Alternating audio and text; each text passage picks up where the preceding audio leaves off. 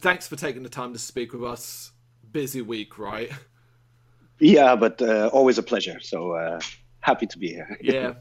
It's an incredibly busy week, right? Yes, it is. And I have I have a deadline for an opera that I'm writing. So that's eating everything else that I'm doing. So these things happen in between, and then occasionally, well, something goes wrong. But here we are. A deadline for an opera. You have to elaborate on that. Well, in my daily life, I'm a classical composer, actually, and I have been for many, many years. And they asked me for this wonderful project. I don't know if you know the composer Monteverdi. No. A Renaissance, early Baroque composer. It's the guy who invented opera as we know it. And there's a dedicated ensemble in the Netherlands who specialize in their music, and we are reconstructing his second opera, which got lost. So we're making a new opera based on the libretto that was left.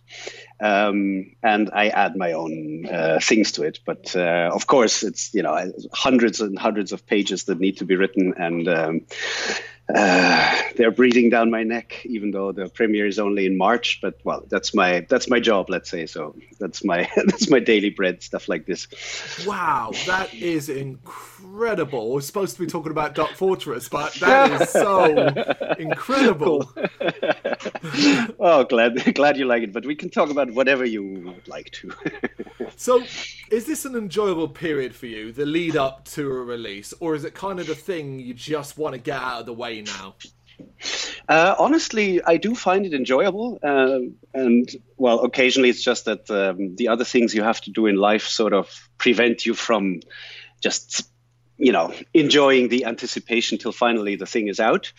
In general, I always like this period because it means that we have done our work, and it's more the days and weeks leading up to the final delivery of the master to the label, which is really stressy.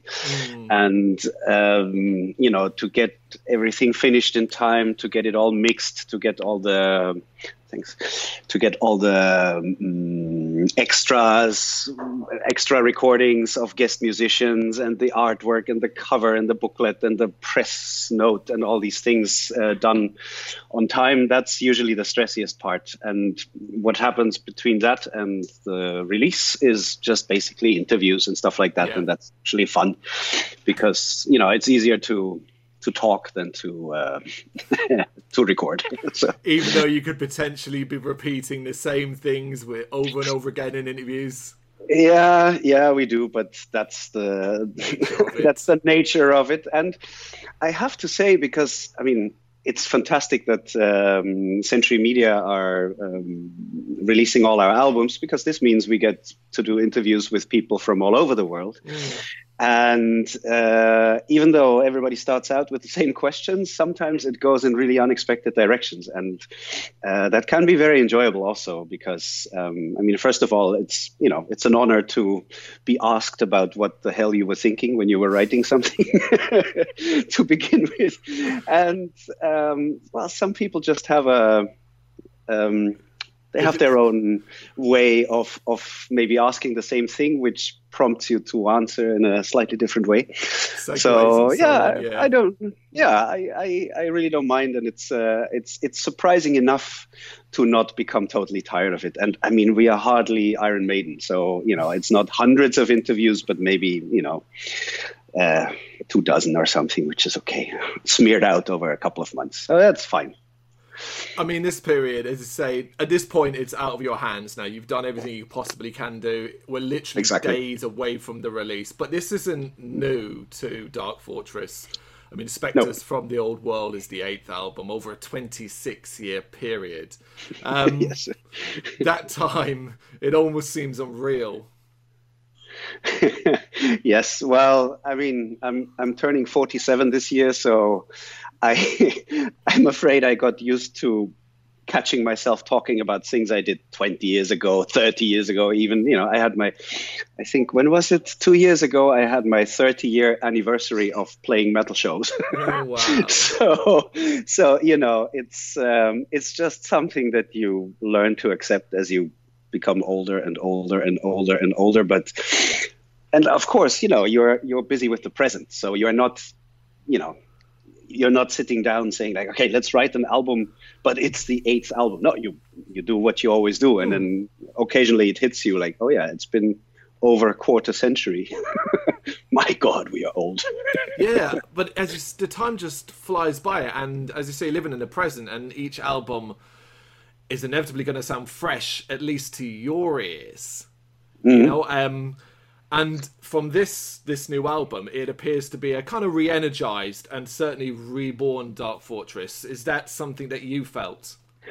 Yeah, in a certain way, but maybe not only as you would expect, because we did after the last 2 albums, where we gave ourselves the time and space to, let's say, develop the more epic side of our music, meaning songs that get longer and longer, and songs that take a lot of time also for the clean sections and stuff like that.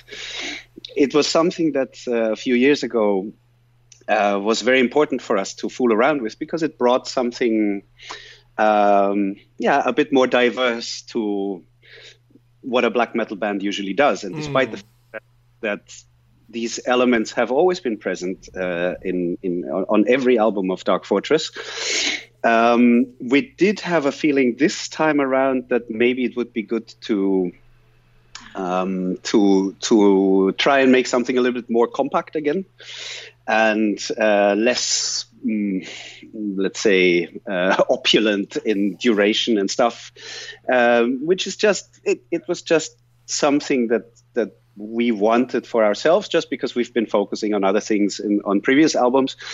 So it doesn't. As far as that is concerned, it's hardly a new direction that we took. It's just we shifted the ratio between the brutal parts and the more epic parts a little bit towards the compact side. But I will say this: I mean, in this band, we have a very clear captain of the ship. V. Santura is clearly the boss of the band. And he writes the overwhelming majority of the songs, at least in their instrumental form. So it is very much always his vision, the entire album. But then, of course, what I add with the lyrics and the vocals, and also all the other members, whether it's the second guitarist coming up with a song as well, or the drummer adding his beats and stuff. I mean, it always is a combination of the ideas of different people, the final result, even though the first impulse and the general vision comes from one guy.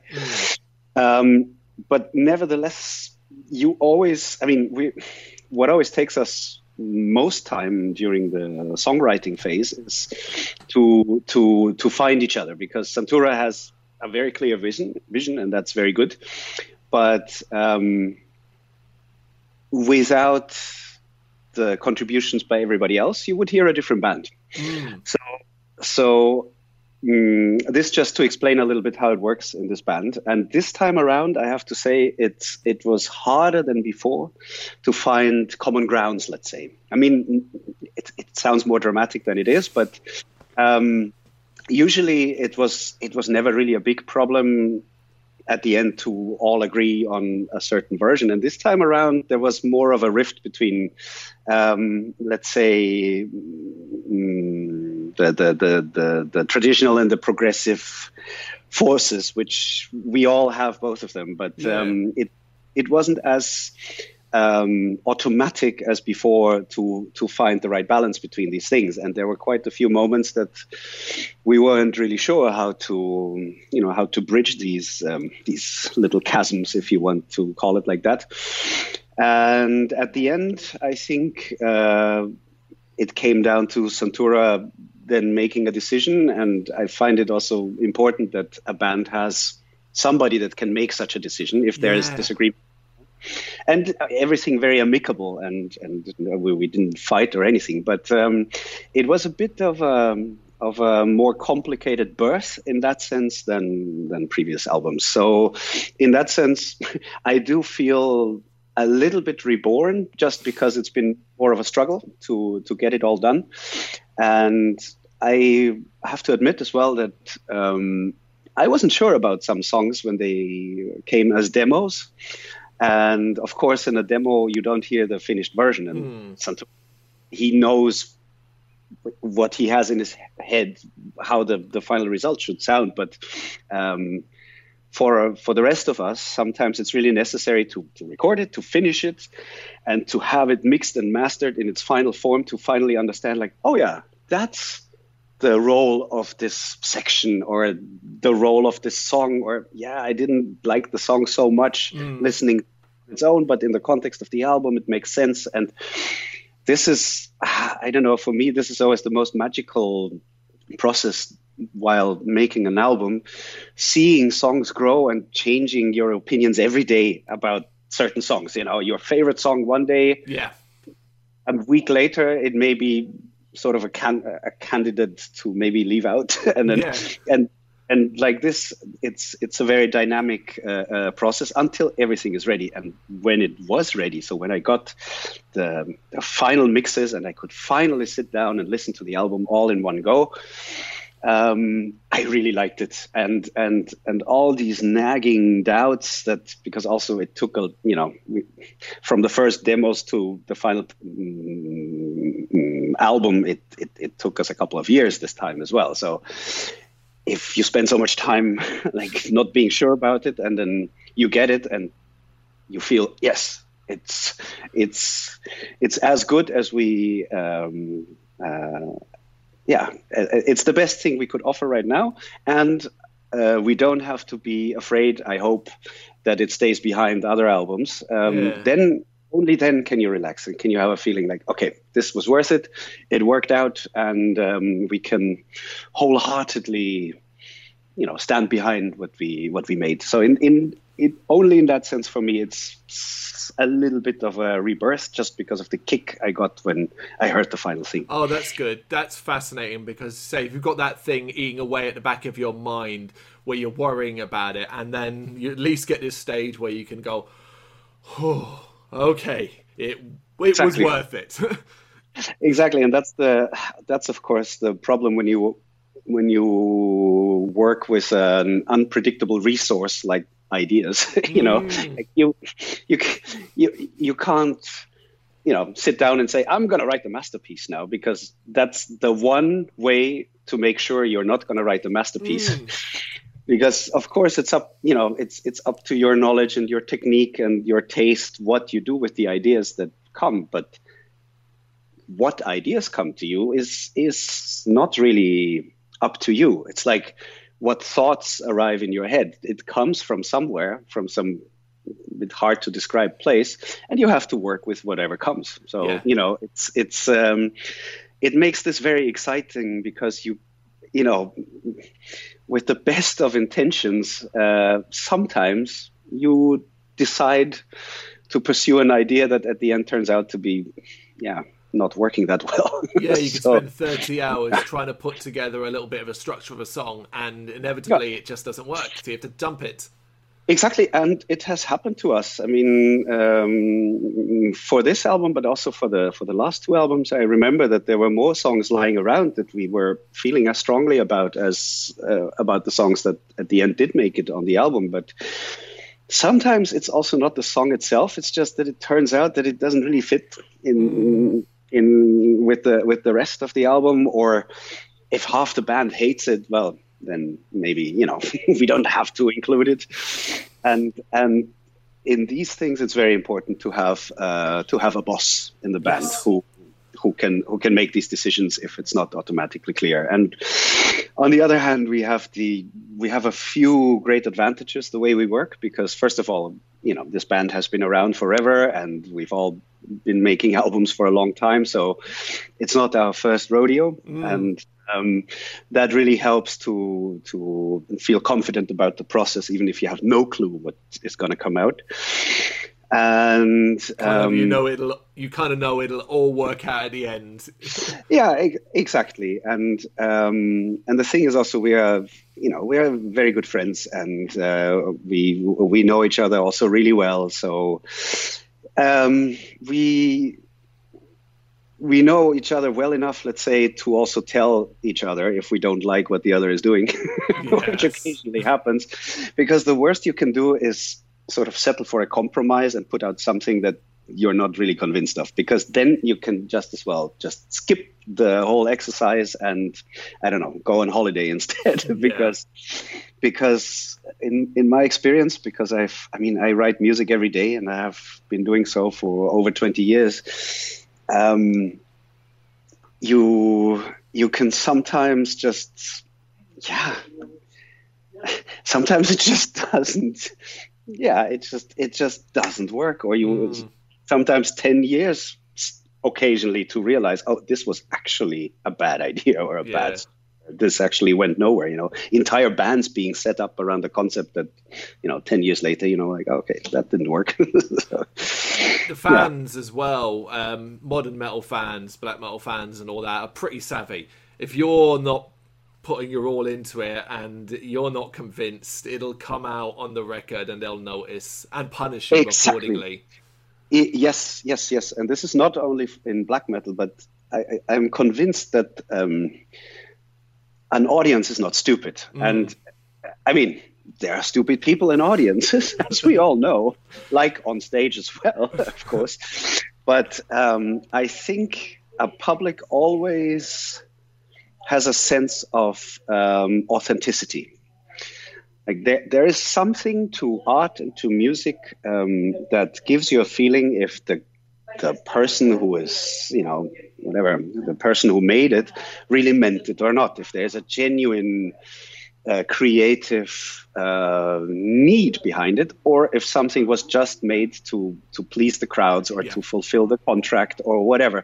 There is, and it's very hard to describe. You cannot put your finger on it. It's impossible to determine why you hear that, but I think even the drunkest audience in the world, even the most saturated and snobbish audience in the world will still, or on the other hand, also the most uneducated audience in the world, will always get a feeling like, okay, he means it or he doesn't. And somehow, if you then put out something that while you were making it, you already knew, like, more, I don't know if that's really that hot, then you actually should know better and not release it, because whatever you feel is missing in the beginning, that feeling will just get more and more as time progresses. So you're completely start to consume you.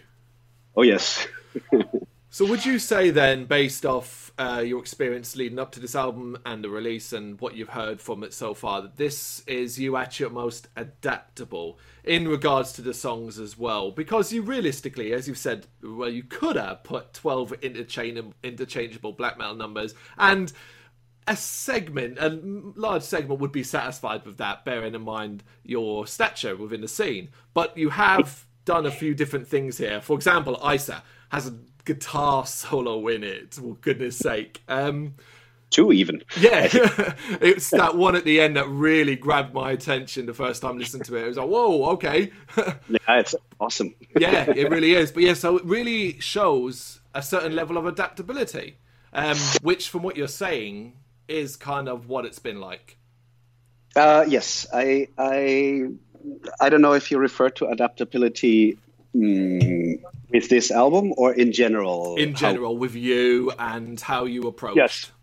Yes, definitely. Because, I mean, of course, what the band is now grew out of a pure black metal band in the beginning, even on the first album, there are these sort of interludes and bits, it was never a pure necro band, actually.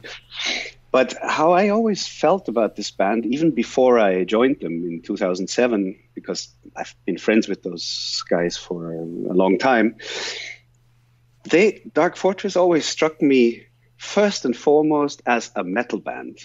And only in a secondary way as a black metal band. So, I mean, of course, it is a black metal band, and there's no discussion about it. But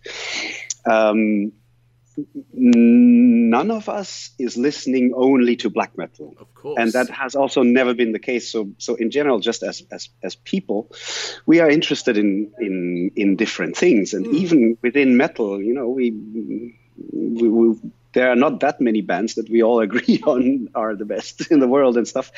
So that is one thing, our tastes. And then, of course, we also grew as musicians, and a bunch of us also, studied at the conservatory and became professional musicians. And then you have to learn a lot about other things and other genres because, you cannot study black metal at the conservatory yet.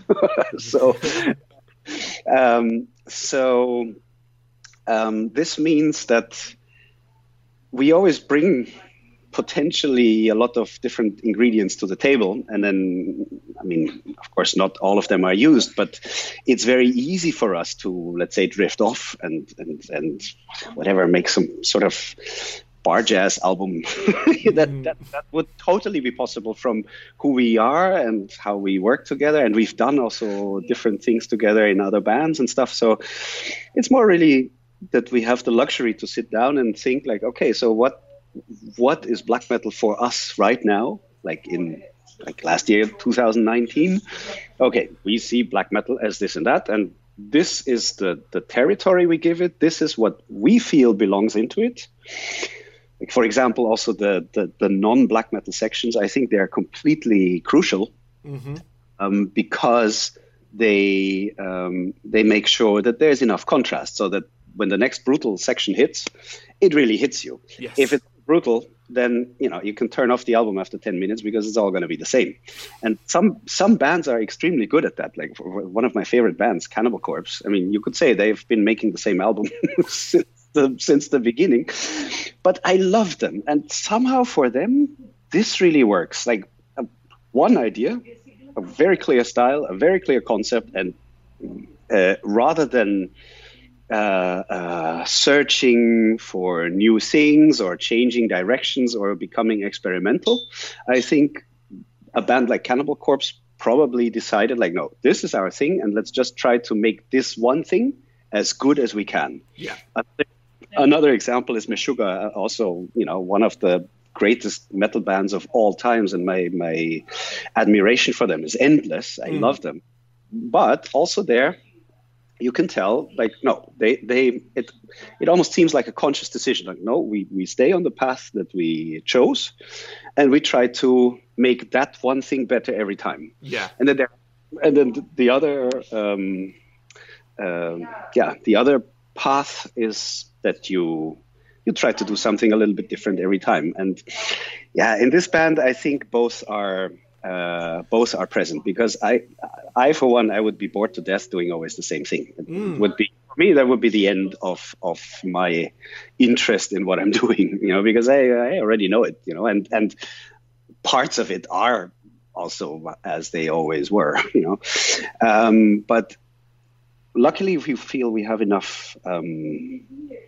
We have, like, even if it's just a little bit, like I like to compare it with cooking. And if you try out, different spices or different ingredients, or first you bake that thing and then you bake the other thing, and next time you turn it around, it can yield slightly different results, even though maybe, you could say that what we are trying to achieve with an album, like the album we are trying to make, it's almost the same ambition every time around. Like from a certain angle, you could say we're trying to make the same album every time, in terms of what we feel would be the perfect metal album, or the perfect black metal album, or the perfect Dark Fortress album, or whatever.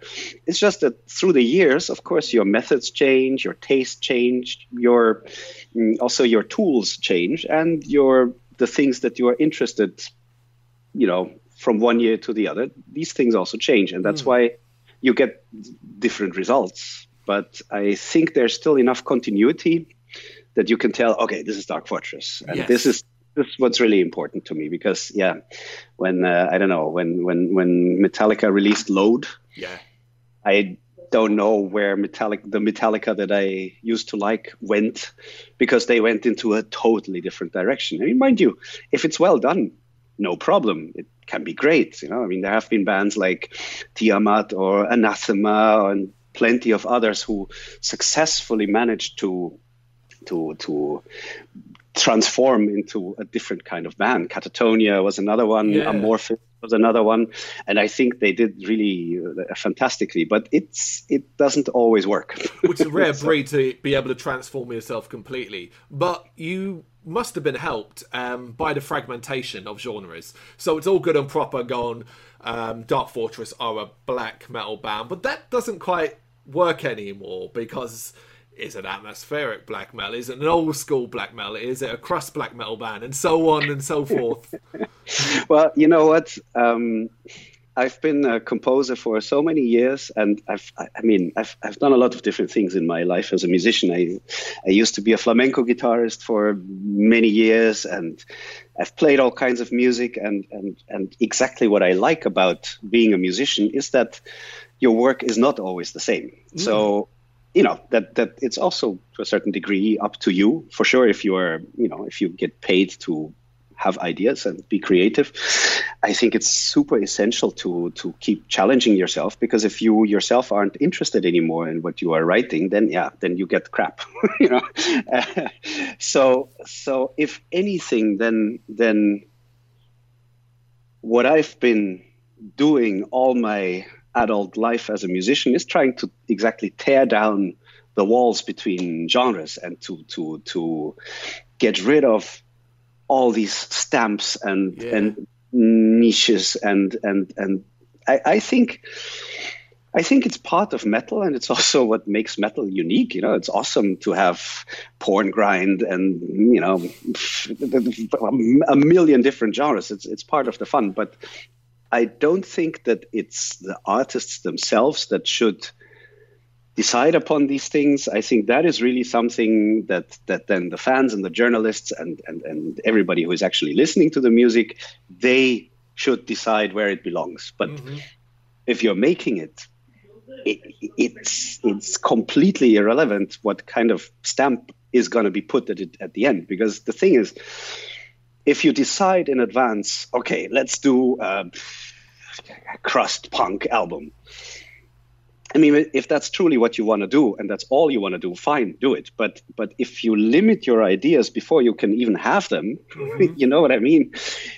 Maybe the most awesome things that you could have come up with are going to be lost because you narrow your view before even anything happens. So I think it's really important that you give yourself the freedom to let come out what wants to come out. That's somehow this artistic necessity, if you can call it that, or this that you feel like this is something that I really need to say so I can, you know, sleep again at night or whatever.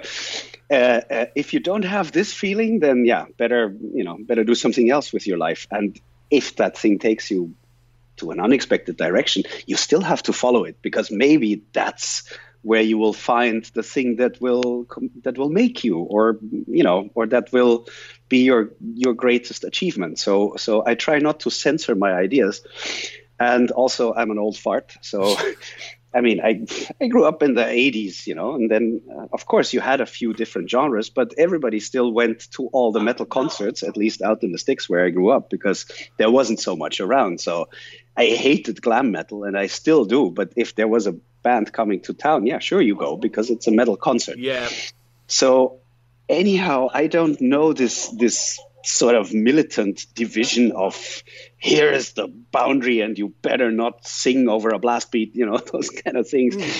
And this kind of thinking is so alien to me because of when I grew up, because of the work that I'm doing, because of how we see music in this band, and because of the things that I like, that I can't even comment on it, you know, other than saying like, that whole discussion is utterly irrelevant to me. And I think I remember from an 80s Metal Hammer interview with Lemmy. Yeah. Because somebody asked him exactly this question, like, Motorhead, what you're doing, is this rock and roll, heavy metal, speed metal, what it is? What is it? And he just said, like, well, you can call it reggae for all I care, as long as we get to do it, as long as we get. Yeah. And I couldn't say it better, because again, you are not creating music because you want somebody to put a certain stamp on it. That's the wrong reason to create something. You create something because you feel you have to do it. And so, yeah, I can really amuse myself with these endless discussions. Like, for example, no, Behemoth is not a black metal band; it's death metal, and people almost kill each other over it. Like, dudes, like, you're talking about exactly nothing. Like, this is a problem that has only been created so it can be enjoyed in a discussion, but it doesn't actually achieve a single fucking thing. No, it's choosing sides in this warfare business. Is talking personally, I was at a baby metal show the last few days ago. Yes. First time ever seen them live, there for review purposes. Not much of a fan of the record, but was like, okay, gonna get there for free, check them out live and review. And the very first thing that blew me away was, as I went in the entrance, as I run into someone wearing a Napalm Death t-shirt and another person wearing an Imagine Dragons t-shirt. And I was just like, yes, this is what people say about this. There's no divide here. Well, it's a fantastic example, because that's a truly extreme metal band. I'm still not sure if I can take it. And I'm used to listening to the sickest, most abstract, most evil shit out there. But baby metal was really something that showed me my limits. And I love it only for that something can do that to me, to a seasoned music veteran that thinks that he has heard everything. If you can surprise me, you get a thumbs up, even if I hate what comes out. But I think it's fantastic, and somebody had to do it. It's a brilliant concept. Although I really pray I don't have to hear it all day long. No, fair enough. So you've lived through, survived, and seen so many changes in the music world. I mean, your career is outstanding. How on earth have you managed to cope with the ever-changing world that we've lived in musically? Well, on the downside, it's of course that what you do isn't worth anything anymore. I mean, it's a bit of polemic way of putting it, but not much, because honestly, like to pay any kind of bill from an extreme metal band is only for very few bands, and only for the very, very, very top of every extreme genre. A band like us can forget ever even thinking about making a living out of it. Mm-hmm. Which is also not why we are in this game. But, after so many years, it would be nice to know, like, okay, the next 3 months I can just focus on my work for the album, and I don't have to do 1,000 million other things in between, because else I'm going to starve, Yeah. So this obviously is a huge problem. And also things like, I love how accessible music has become in this digital way, and I'm all for it, because it's great. If I want to hear a song, I go to YouTube or whatever, and I can just listen to it.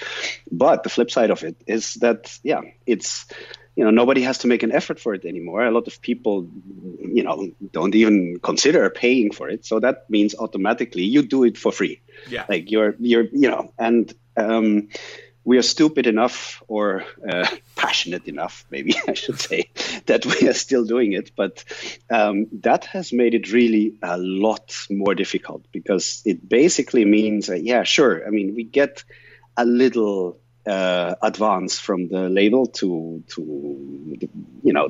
the recording costs and stuff. But the albums we make, we can only make them because our guitarist happens to have a studio and be a kick-ass metal producer. If we had to pay like a regular price for a, more or less standard good studio, we could afford maybe 2 weeks in such a studio. And that includes mixing and everything. So sure, you can make an album in 2 weeks, you know, where you record in 1 week, maybe record live and whatever, you know, a bit of a punky approach.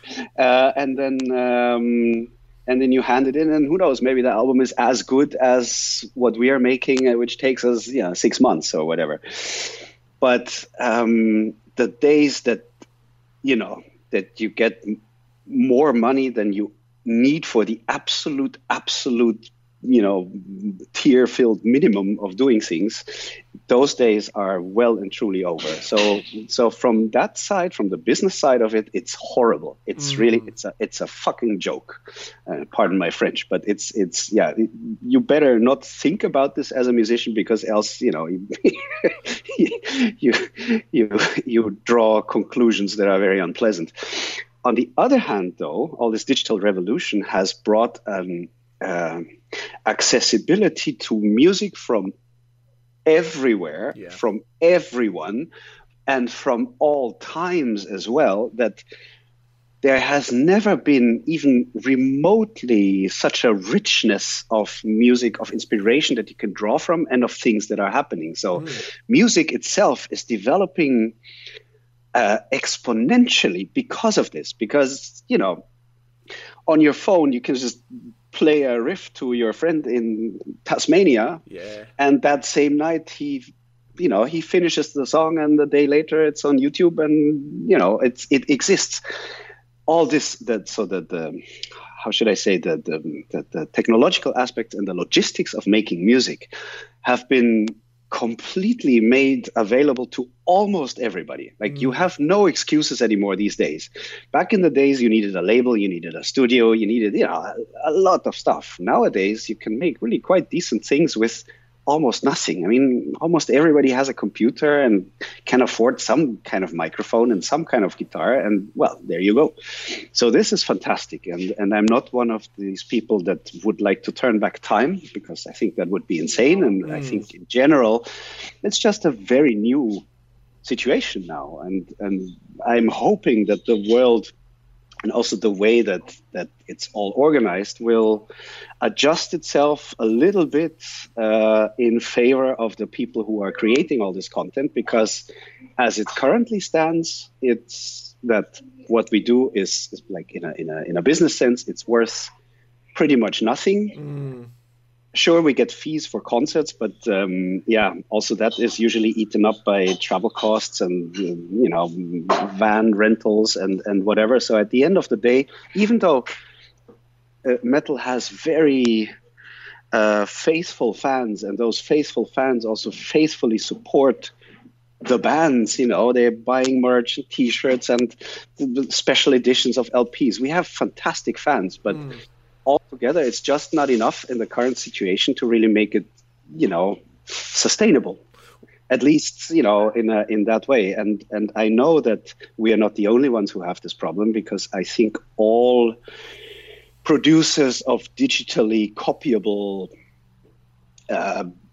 stuff, like photographers, writers, filmmakers, and so forth, we all have the same problem, and we all need to maybe, you know, look for a slightly better way of organizing it in the future, because if we let it slide, and if the world in general decides like, yeah, we demand our art for free, we demand that you slave away and you get nothing for it, that will only lead to really crappy art, because we already feel that you know, for every hour I put into Dark Fortress, I have to first make that hour available from my other work, which means like if you put half your time into your band, you have to work twice as hard in the rest of your time in order to create this opportunity, because you know your music lets you starve, and that's really terrible. And honestly, I mean, I don't want to go into politics, but our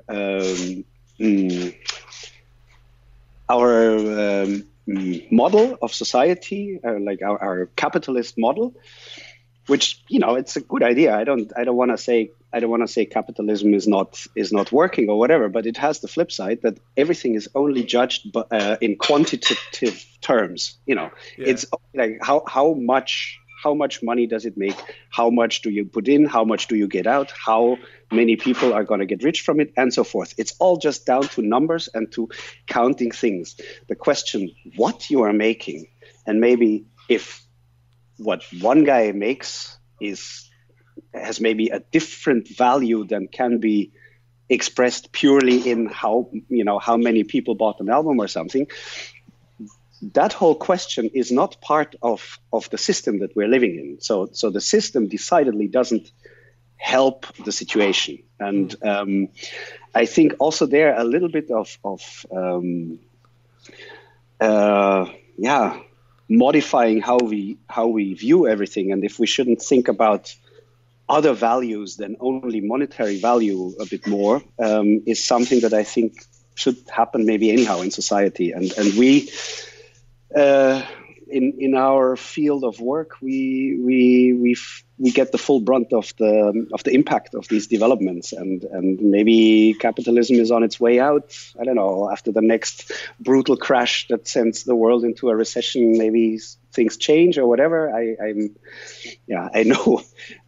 know very little about this in political terms, but I do know that the current system is not ideal for certain important aspects of our society, and this includes qualitative values, identity, like philosophy. What value do you put on philosophy?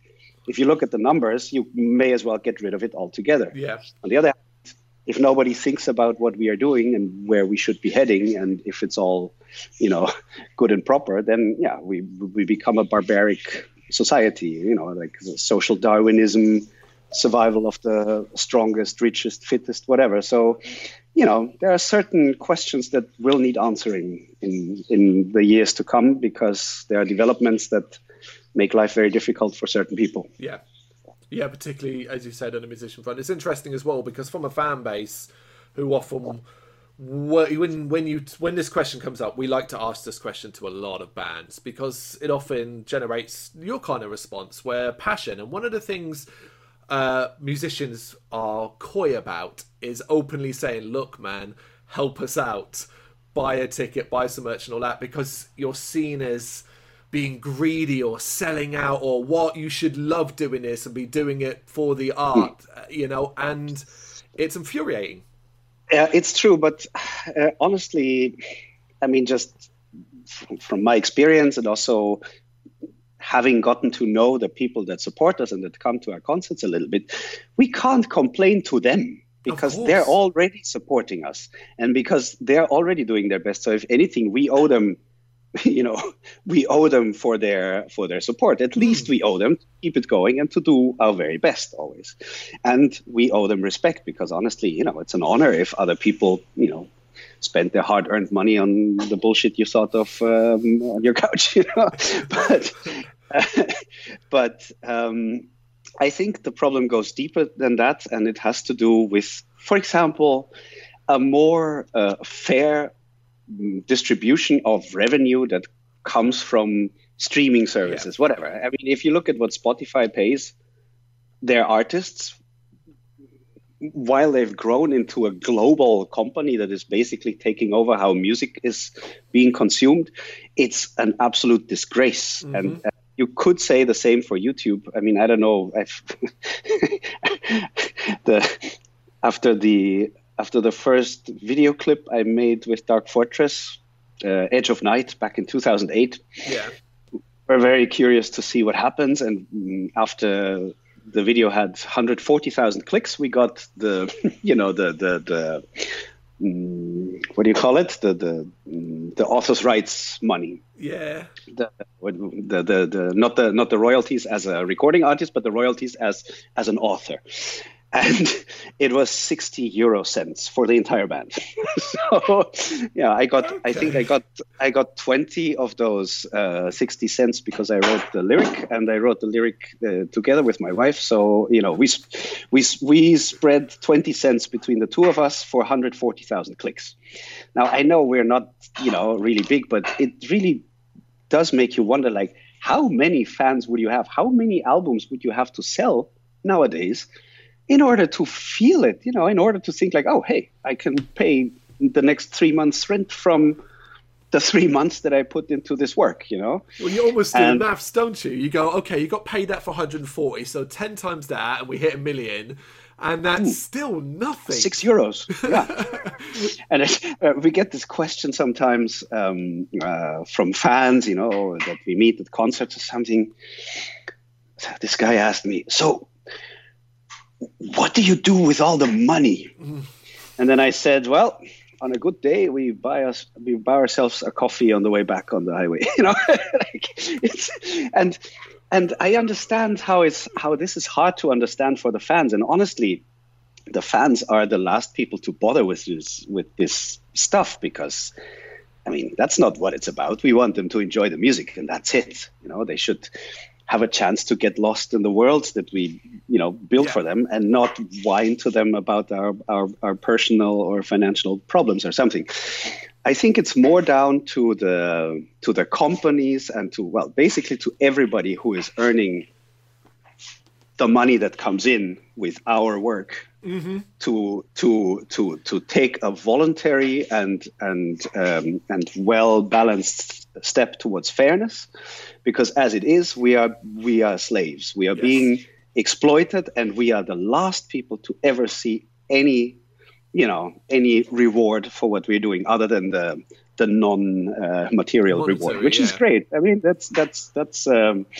that's always there, and it's still fun to do it. But if you think about it from a work or a business kind of view, it's really like, I catch myself looking for a flamethrower to take to certain offices, because I mean it's a travesty, man. If you go to a baker and you say, give me that bread and I'm not going to pay you for it, and where the fuck is it? I wanted it today, and you're saying you still need an hour to finish it. I'm gonna I'm gonna smear you all over the internet, because this is how it happens. It's happened to us that somebody complains on our website or on our social media pages why the album that we are still recording hasn't leaked yet. I mean, get into this mindset, and then get this, but people don't think. People take you for granted. We are being taken completely and utterly for granted, and honestly, you're making a lot of effort. You work for months on something, and then it's finally being released, and it does feel a little bit strange. Luckily we get good reactions and good reviews, but if you then see the trolls that are just like kind of threatening to kill you for offering them free stuff, you go like, dude, do you ever think about how all this works? Clearly not.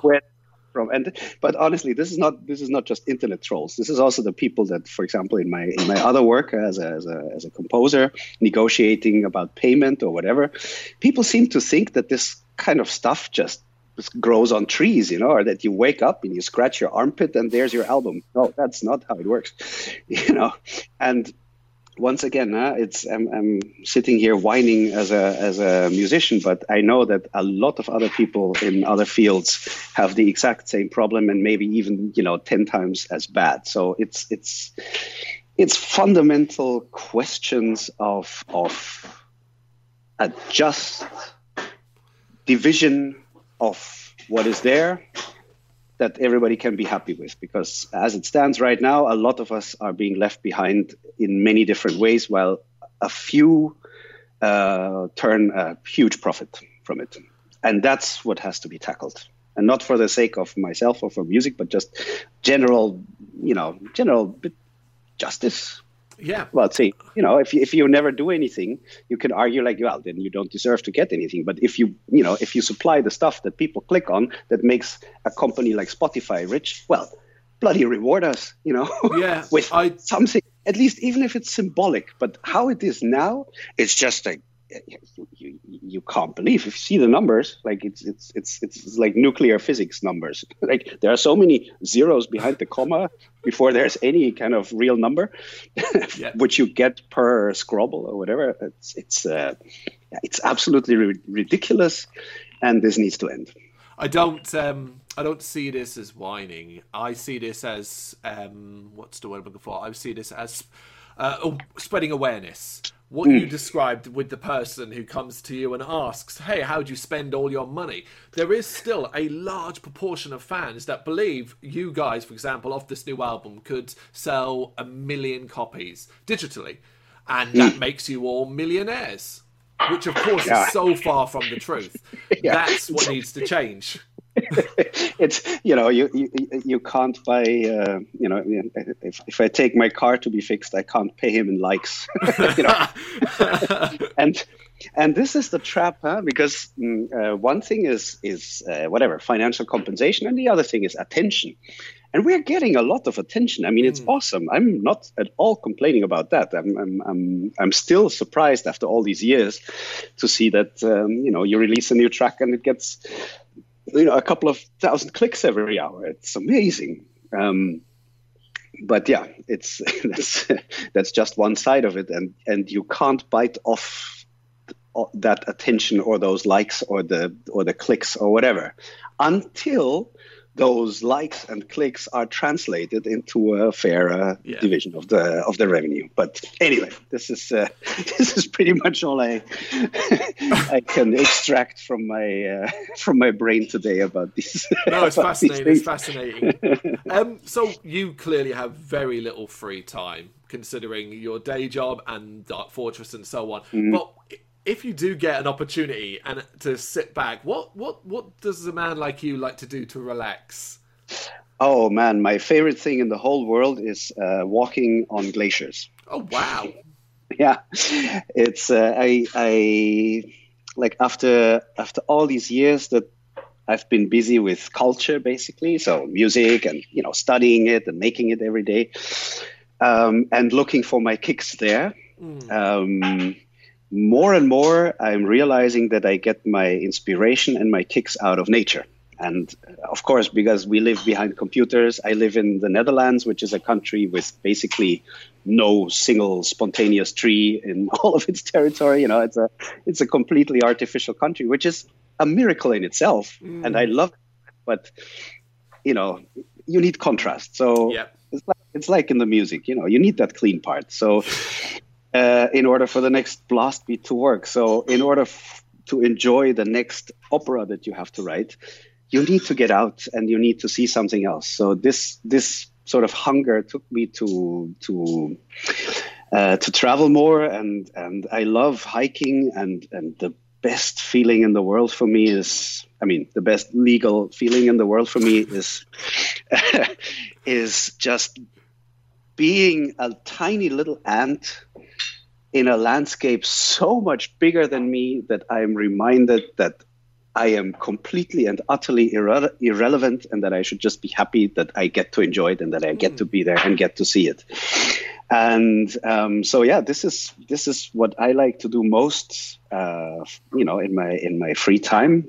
There's other things I like. I love cooking, and I could spend years without playing a single note of music by now, But the most fascinating and the most beautiful thing that I've encountered in years is the beauty that nature creates, and then specifically everywhere where there's ice and everywhere where there are volcanoes. And the very best combination is the two together, like in Iceland or in Chile or in Antarctica. And it's if you as a tiny little insignificant ape descendant with a very short lifespan can experience the forces that have shaped this planet. Like in Iceland, when the ground is literally boiling underneath your feet, when you can look into the caldera of a volcano and you see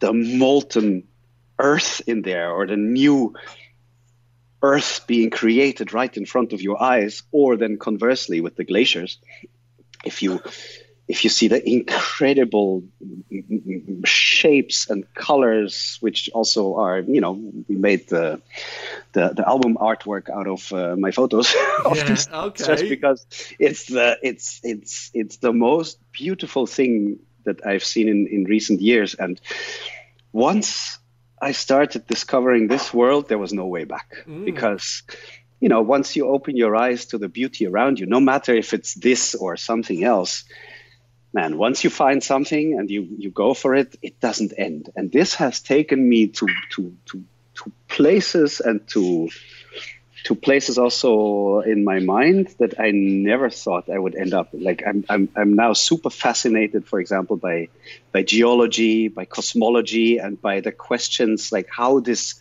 beautiful thing, this beautiful universe or planet around me, how does this work? Because if you're exposing yourself to it, at some point these questions come like, yeah, but why is it like this? Why does it look like this? Why does this mountain have this shape? And then, you start reading about it, you learn about it, and very slowly you start to get a slight feeling for the connections between things and by how everything is working together, and discovering this machine, just this incredible, it's almost like an organism around you where everything is connected and where a few simple laws of nature conspire to create the most complex and most undescribable beautiful things and create life itself. And, there's a miracle on every corner. This is what these days inspires me without end. There is no doubt. You hear it in your voice and from your reaction, the passion you exude from it. I have very little interest in what you described. However, the way you described it's made me go, man, I've got to do that. Well, I spent more than 20 years basically just doing nothing else but music until it was time to check out something else. Because also if you're doing always the same, then you become a bit blind to what you're doing, or you lose perspective a little bit. Yeah, perspective.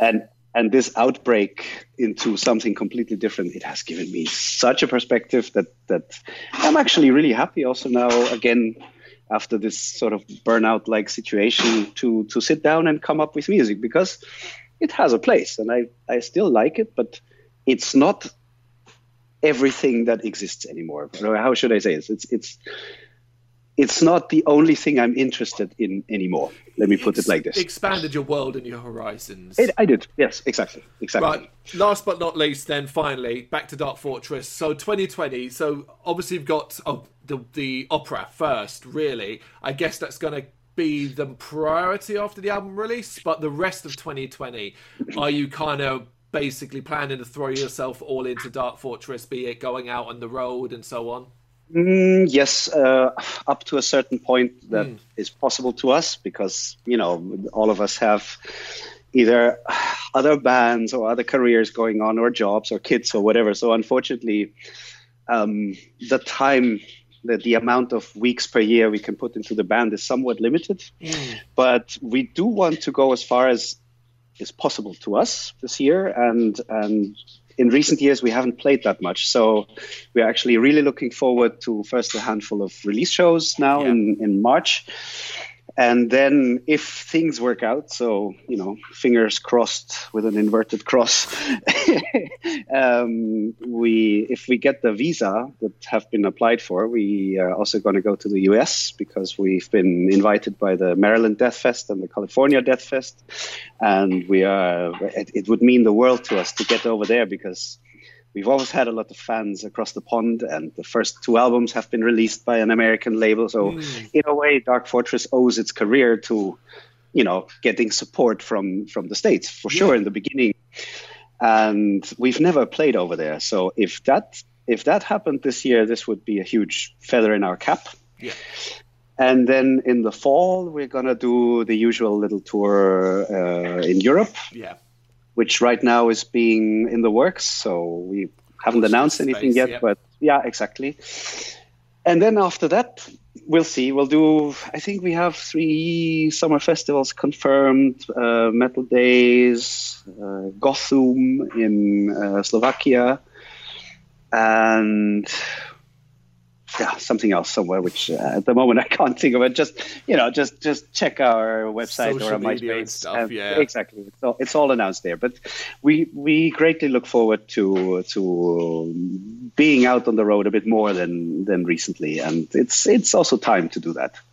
So, and after that, we'll see. But for now, we look forward to this. And, well, in between, we do all our other stuff. Like after the opera, my next, let's say, paid project is I'll make music for dance production, inspired by the Moonlight Sonata by Beethoven, with an Indian choreographer and a couple of dancers and a couple of classical musicians, and I'll also play along with it. So, again, something totally different, but this is how I like it. Already you confused me. I'm like, I know that piece, Indian choreographer, you. and the choreographer wants she specifically wanted something of metal going on there as well. So we'll have a cello and a classical percussionist and me on guitar, and then this is my job. Fun. You have a couple of ingredients in front of you at the table, and then you have to make sense of it. And this is it's wonderful, because sometimes it takes a long time before you can think your way through a certain corkscrew, but that's the fun part of it. Yep. Like 2 things or 3 things or 10 things that have zero to do with each other, what connects them? And then you start thinking, and you start, in your head, you're trying out a million different things, or maybe in real life also, before you find something that works. But if you do, you have something new. And that's a highly, highly satisfying side effect of doing this work. So I like a challenge like that. Yeah, you do. You can tell. I think that's the perfect place to wrap it up. Thank you so much for your time. Thank you, Carl, and thank you very much for giving us the time. And we hope to see you and everybody over there soon. Thank you very much for watching. You can check us out on gbhbl.com, as well as on Facebook, Instagram, Twitter and Tumblr. Go to Patreon to help us out over there. That's patreon.com/GBHBL, as well as Big Cartel, where you can find some of our merchandise. We have a podcast running on SoundCloud and Apple Podcasts. And of course, if you like this video, do us a favour, hit the subscribe button and help the channel grow. Games, horror and heavy metal. What else is life for?